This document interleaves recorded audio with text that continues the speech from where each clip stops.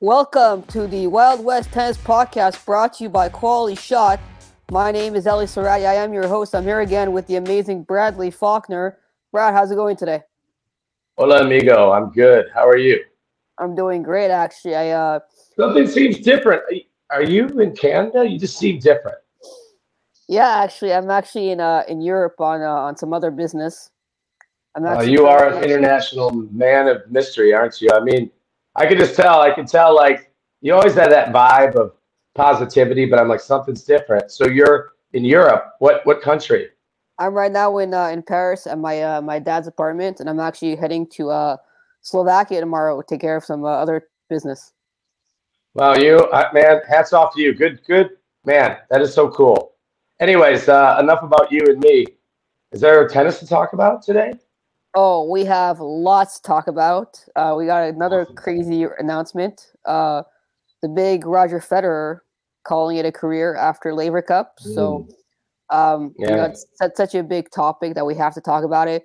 There's Davis yeah. Cup that we had last week. Both U.S. and Canada were playing last week.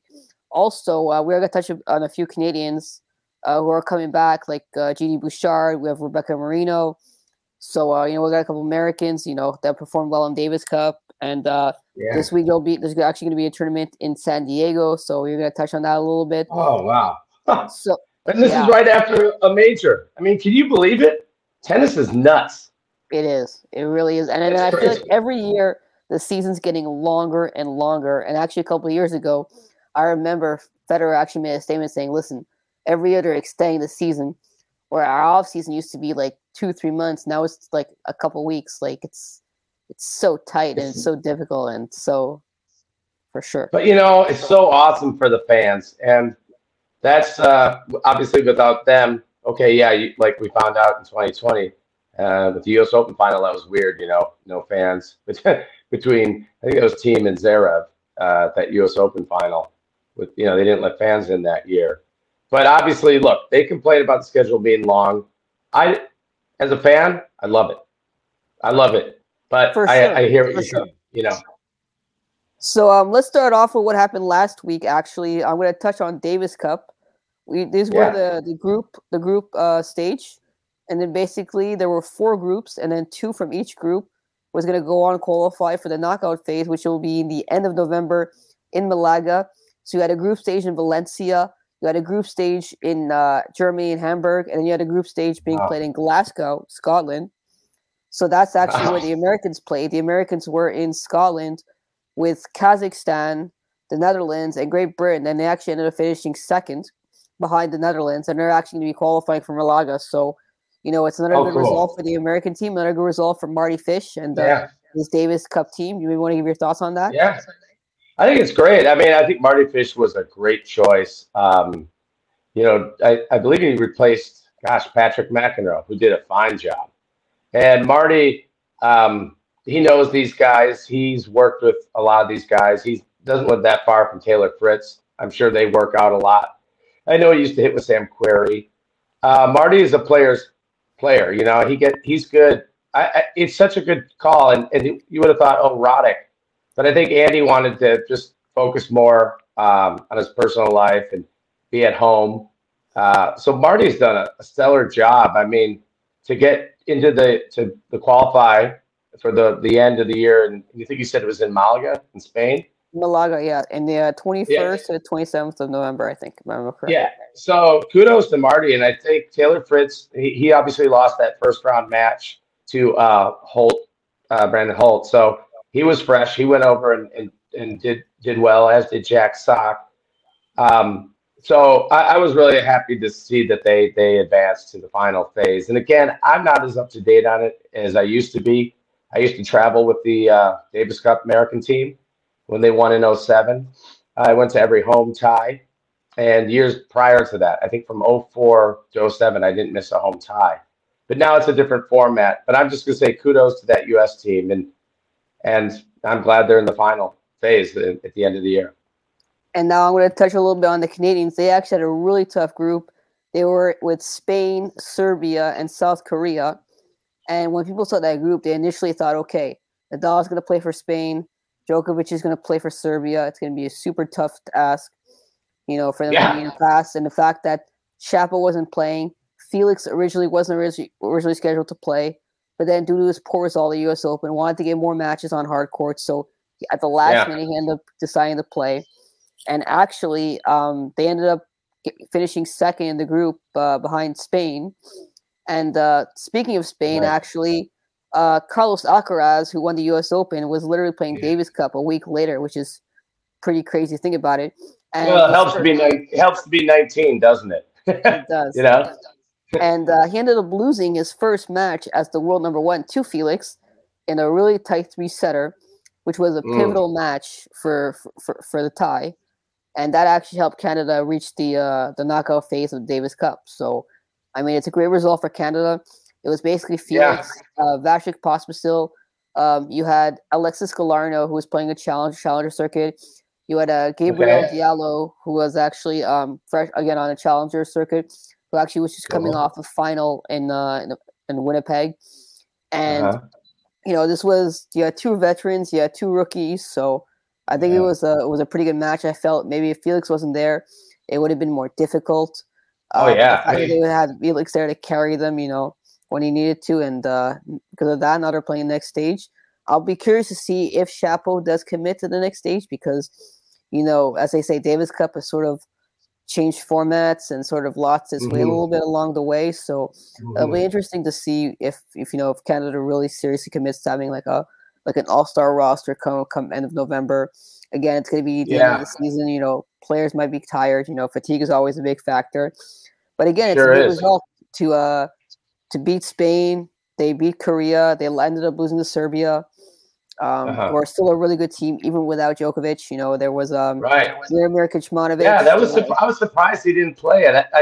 I guess he had faith in his compatriots because I thought, given that he didn't play it in the Open, that he would show up. But he'll be there at the end of the year.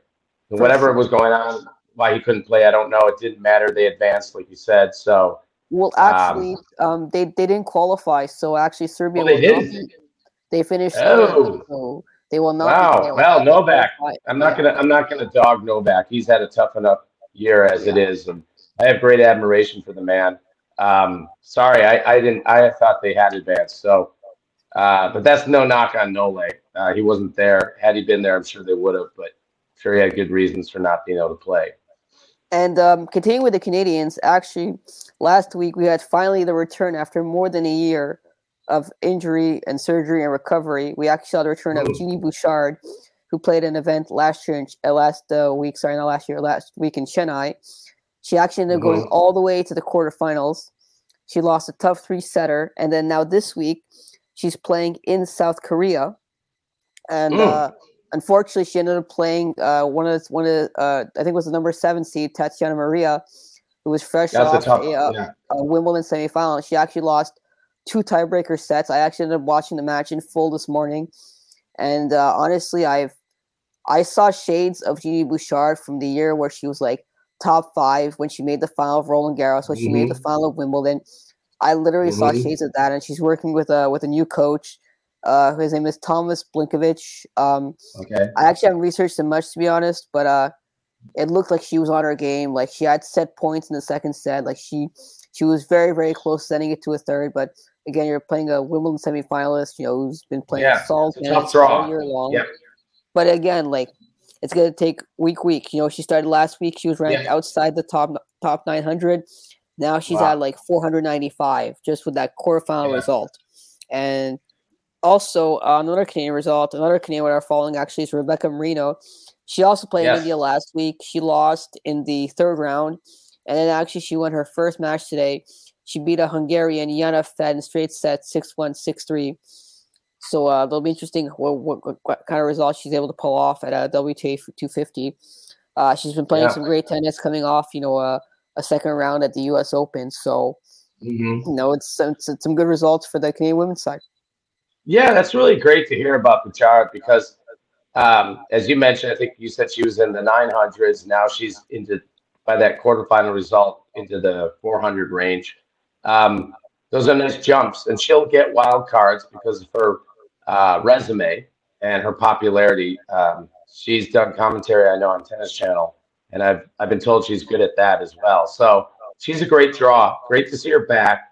She'll pick up those wild cards until her ranking gets better. She'll be able to play every week she wants to with wild cards, and that's great. I may, and I'm not going to get ahead of myself, but I am a little bit going to say that I'm really considering going to. There's a WTA 1000 that'll be in Guadalajara, and that's in October, towards the end of the month. And I really would love to go there. I'm not sure if that's going to be able to happen yet. If I do, I hope she's there, and I hope you're there. I mean, we'd love to have you down in Mexico. You're like well, it's not the same group that credentialed you for the tournament in Cabo, but they love you in Mexico. It's weird. Your popularity, you're sort of like Jerry Lewis was in France. So you're the man down here. So you should come down. And Guadalajara is an amazing city. I haven't been there, but everyone that I ask loves it. So my point about talking about Guadalajara is I hope that both those Canadian players are there at that event because it's a 1,000 and a great place to pick up a lot of points. So I'm glad to hear they're doing well. I appreciate that sentiment. Again, this is WTA 1000, so I'm not sure if if the both of them will have to qualify based on their ranking. So that's a possibility. I think I think Bouchard will probably need a wild card for that. And you never know how those get dished out. We don't have to give it to anybody. That's the beauty of a wild card. That's by definition. It doesn't have to be rational. It's up to the discretion of the tournament. But I think they could both end up playing it and very easily not, because on ranking alone, I'm not sure if they would. So we'll see. Hopefully they continue to improve, like you said. And again, we're going to go back to the big announcement that Roger Federer has decided to retire after the Laver Cup this weekend. I just want to get your initial thoughts. And we had talked about this briefly before going on air. Sure. Yeah, well, like everybody, I was surprised. I think most people were surprised that it happened the way it did. I think a lot of us, well, myself, I'll speak for myself, thought maybe he would do it sort of like Serena announced it, and maybe Wimbledon would be his last tournament, or the Swiss indoor event. So he did it kind of in a unique way. But so that's why I think it was a bit interesting and a surprise.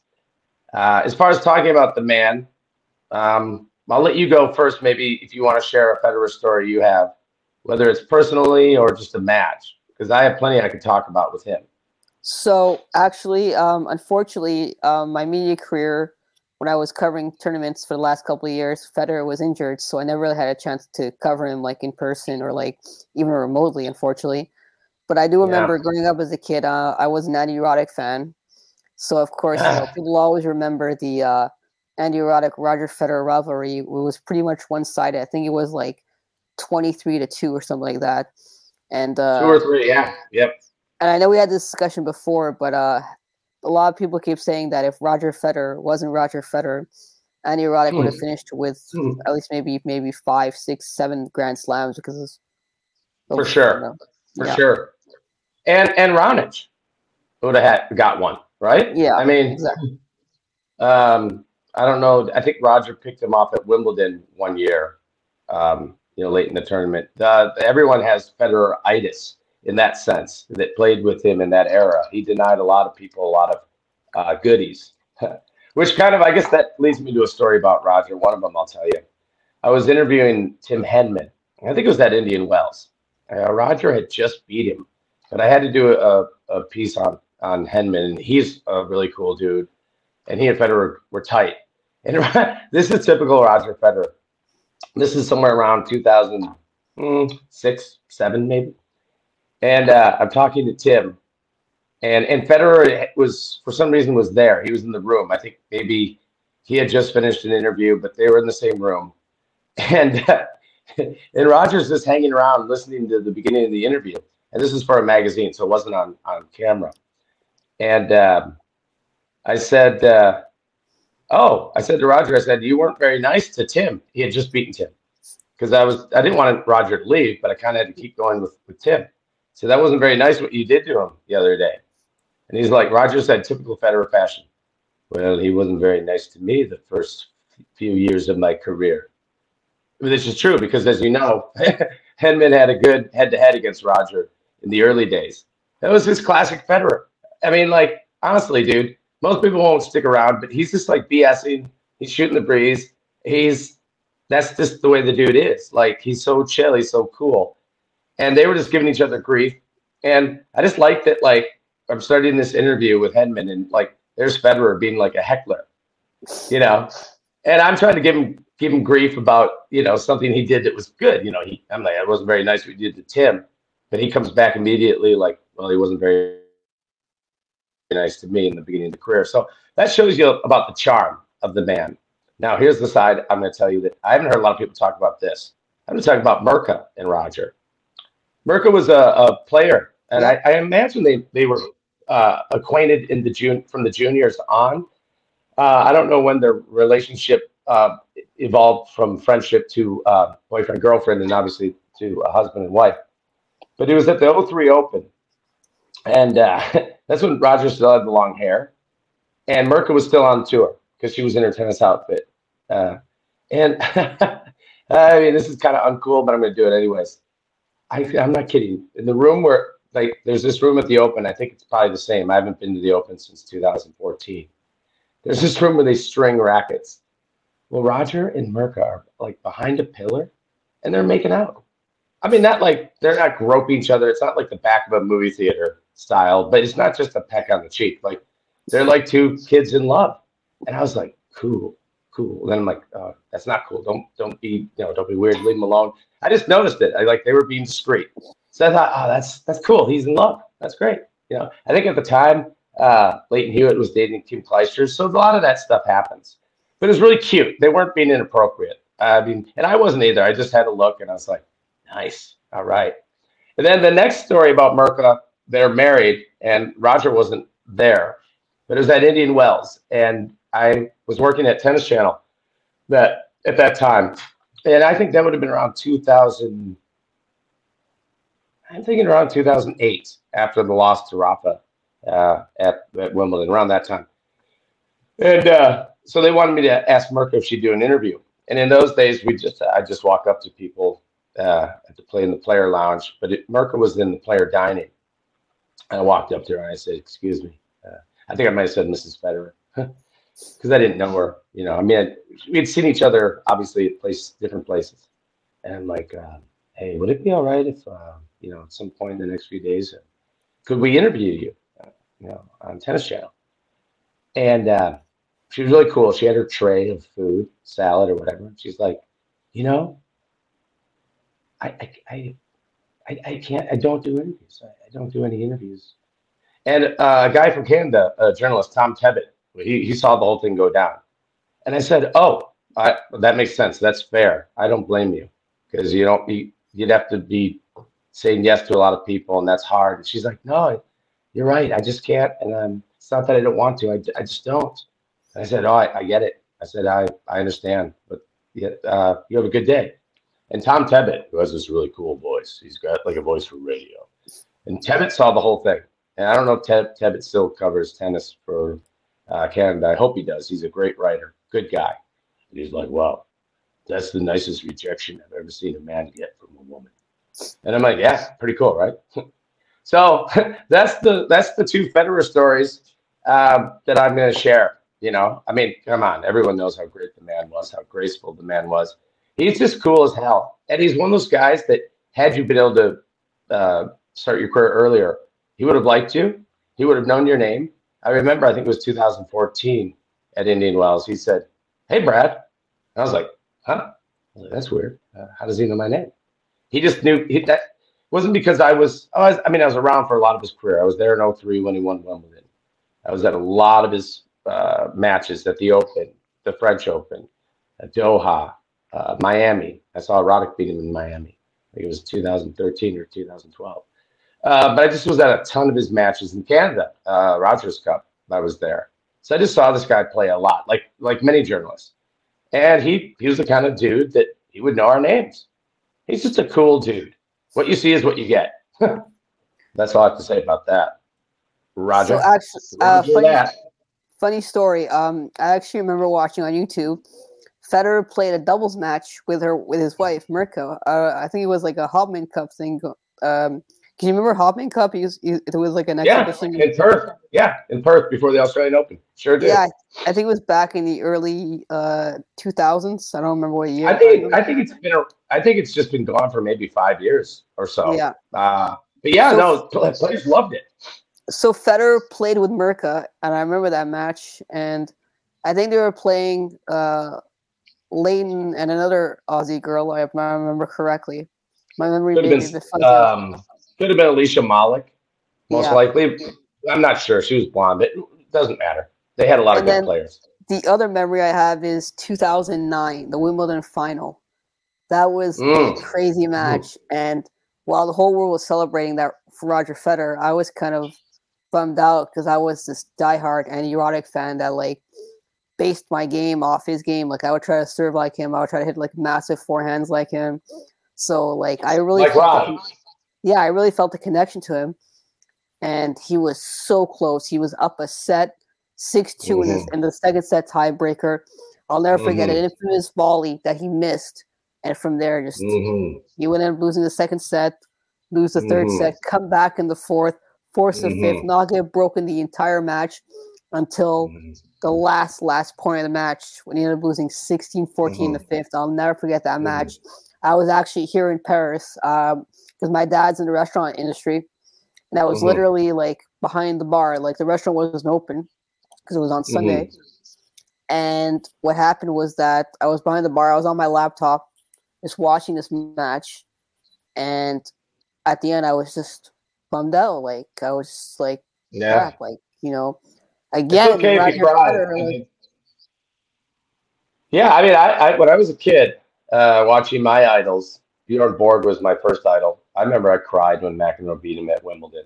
Borg was going for 6 in a row. I cried. A lot of people cry, and not just. I mean, Roger cried on court too when he won and when he lost. That's another cool thing about Fed. Like he was an equal opportunity crier, and he gave people tears, but he had a lot of his own too. Especially that last Wimbledon, the loss to Novak, where he had the serving for the match. He had the 2 match points on his racket. So he knows heartbreak on the court, and he knows how to give it on the court, I mean, he's experienced everything you can in tennis and life. And I guess the question, I'm curious what you think. What do you think's next for Roger? I mean, do you think he becomes a commentator? Does he become a tournament director? Both? Does he run a Legends tour? I mean, what do you think's next for Roger? I think it's too early to say, but I mean, whatever he does, like, I'm pretty sure he'll be awesome at it, whether it's commentating, whether it's coaching, whether it's becoming a tournament director, whether it's managing, how about Roger Federer for commissioner of tennis? Can you imagine that? I mean, what a great candidate, right? Yeah, for sure. Like he could replace the Italian. No, I'm saying commissioner. No. I'm saying commissioner of the sport, not head of the ATP, not president of the ATP, not CEO of that. No. Commissioner of the tennis, men and the women. Yeah. I mean, we don't have that. Other sports do. I'm not sure if soccer has one, but we have that in the U.S. with football and with basketball. I think we do with baseball. I mean, I could see Roger Federer in that role rather handsomely. If anyone could pull it off, it would be Roger. Because he, being married to a former WTA player, he would, and just a big picture thinker, he would be fair and with both tours. He wouldn't be favoring the ATP. So I could see, I mean, imagine if it was ever to be a man or a person to be the commissioner of tennis, it would be Roger Federer. I don't think there'd be a lot of opposition to that. Now, I don't know if anyone I don't know if he wants to chill in retirement, because that would not, that would have a lot of stress with it. Obviously that position, there's never been a commissioner of the tennis, but I think I'll say it here now, and I'm sure other people have on different podcasts. Why not have Roger Federer be the commissioner of tennis? I just don't think there'd be much opposition. No, I definitely agree. And to answer your question, they do have one in MLS. They do have a commissioner for MLS, Major League Soccer. And then in Europe, it's based on the league. So I'm assuming that every league has their own little commissioner. Okay. Yeah, I would definitely agree with Roger Federer as a commissioner, but I think for Why now not? he might take a step back because remember he has 4 kids, 2 sets of twins Yes. that are still Yes. very young. So I think he might try to focus on that a little bit more, and then Right. maybe he might pull a Tom Brady. Maybe he might do that for 2 or 3 months, and then realize that he's bored out of his mind and that he needs to do something to change his life, and he might Yeah. come back maybe as a coach, maybe in development, maybe commentary. Yeah. I mean, literally, the world is this man's oyster. You know, I don't like oysters personally, but I mean, come on, the dude is like. I mean, I imagine around the house he's smooth, fixing changing a light bulb, or hanging a photo. I just imagine that everything is just like there's that smoothness. And it's actually really funny because in his retirement letter that he wrote, he said, "I want to thank my wife for supporting my goofy side." So He is goofy, dude. That's his main side. I swear to God. Like, just you can just Google stuff he does, like outtakes of him doing stuff for TV or commercials. There's yeah, a really funny commercial he did with a buddy of mine who's a teaching pro, and they filmed it at Indian Wells. And I should remember my buddy's name, and I'm sorry. I'd love to give him a shout out because he's a really cool dude, but you'll know it if you watch it. I think it was the ad for Wilson. And my friend, he's a teaching pro, but he also did some media work. And Roger does this commercial with the guy. And Federer's got like a fake mustache on. It's just funny AF. You know what I mean? It's just funny AF. And like you said, yeah, that's why he was giving Tim a hard time during the interview that I was doing with Tim. Like, guy's hilarious. They're all funny. I mean, why wouldn't you be funny if you're a tennis player? Is life really that hard? I'll never forget. Roger was playing Rafa in a charity event, and they had to tease it for the ATP. And there's literally this video. It's 10 minutes long. It's them. They screwed up like 20 times, and then the last time they nailed it. And all you remember here is Federer. Yes. Yeah, and you know what? Federer was screwing up more than Rafa because it's in English, the one you're talking about. And so Roger, he's God, knowing him, I know it's French, Swiss German, English, and I'm sure others. I'd be willing to bet anything he understands Spanish and probably speaks it. I don't know, but so Rafa's the one. It's not his first language. It's become a lot better his English. And Rafa, they started getting a little exasperated with Roger because, like you said, he's clowning around, goofing around. They couldn't keep a straight face. They're so funny together, those two. Like, what a beautiful, they're kind of an odd couple in a lot of ways, obviously. But that's why it works. Like when they do their Labor Cup stuff, when they were giving Tsitsipas grief about doing hand signals and doubles, they're just I think Federer is a bit of a practical joker, but I don't think he would. He's nice with his humor, and because he's so charming, he only makes fun of somebody for what they do well. That's why he gave Tim grief when I was interviewing him, but he wasn't very nice to me the first 10 times we played. It wasn't 10, but it was seriously. Federer had a losing record to Hedman for a long time. There were certain guys like Curtin played Federer well. I remember it was in 03 at Indian Wells that Guga beat Roger. I think it was 2 tiebreak sets. And God, Federer was ticked off. I've never seen him so pissed at the press conference afterwards. Guga was not at the height of his power in 2003, but he beat Roger at Indian Wells. Now, Guga did get to the final that year and lost to Leighton Hewitt. And it got demolished because he had to play a semifinal match the day of the final. It's weird because they had rain at Indian Wells. So that year that Guga beat Roger at Indian Wells in 2003, Federer was pissed because it was like a first round or second round match. And Roger knew he had opportunities and chances, and he kind of blew it. He hadn't won the major yet. Remember, this is 2003 before Wimbledon.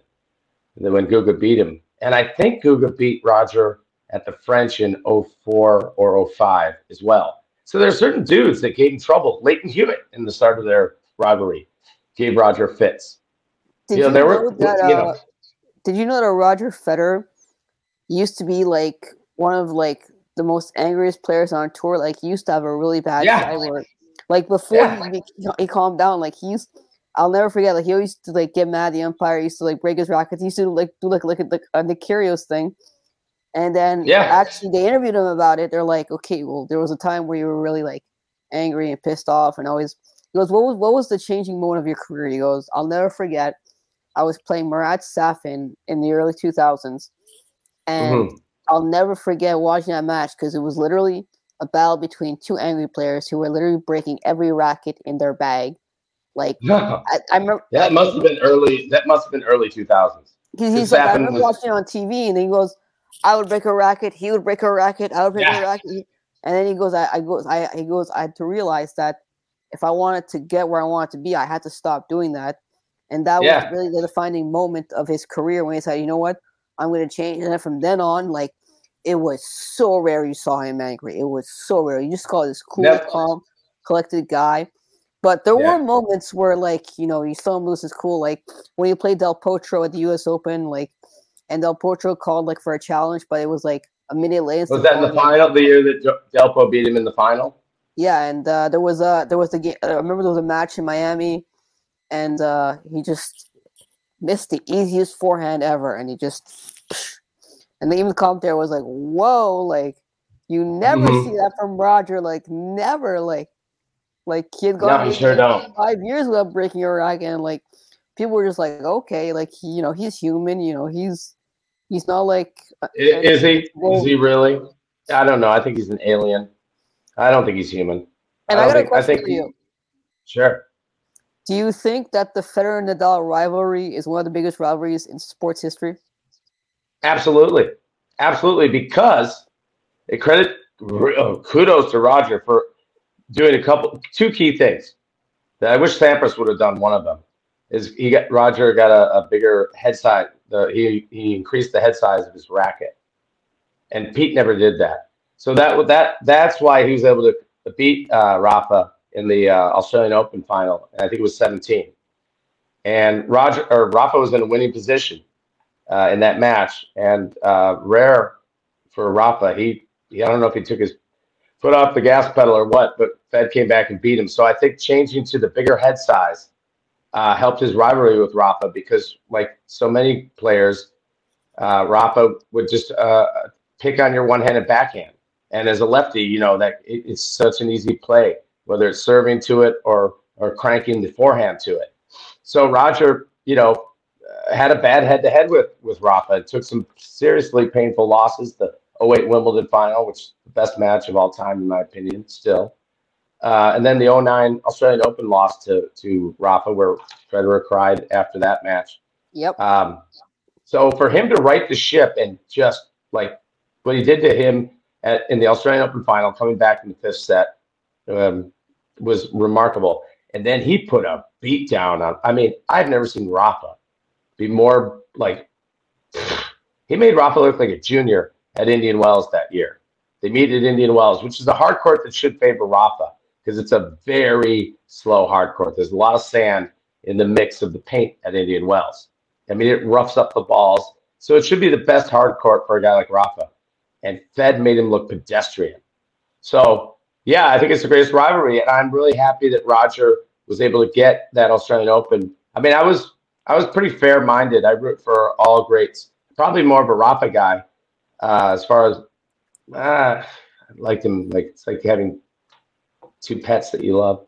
But good for Roger to get those wins to narrow the gap. The head-to-head is still obviously in Rafa's favor. But yeah, I think it's the best rivalry in sports, or one of. Absolutely.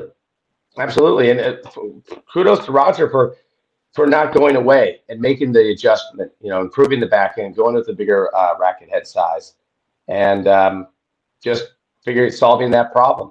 Djokovic was probably a little more challenging for Roger at the end of his career. But yeah, absolutely. The Roger-Rafa rivalry, best in sports. I'd say, yeah, sure. Why not?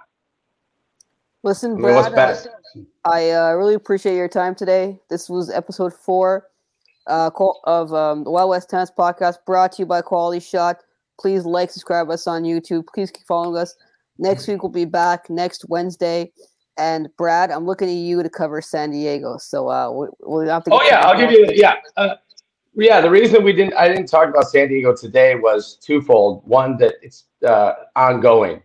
The main result was, unfortunately, Brandon Holt lost his first match in 3 sets. He won the first, and when I was watching online, he was going into a second set breaker, which unfortunately he lost to a French player. So Brandon Holt lost in 3 sets in San Diego, which is a bummer. But still a good result because, let's be fair, he got a wild card there. I'm sure he competed well. I didn't get to see it. I was watching it live scoring. So that's all I can say about San Diego for now. I did used to live there, so I'm very happy to talk about the San Diego tournament next week. Perfect. Thank you so much, Brad. It's a pleasure as always, buddy. Be safe over there. All right. Adios. Adios, muchacho.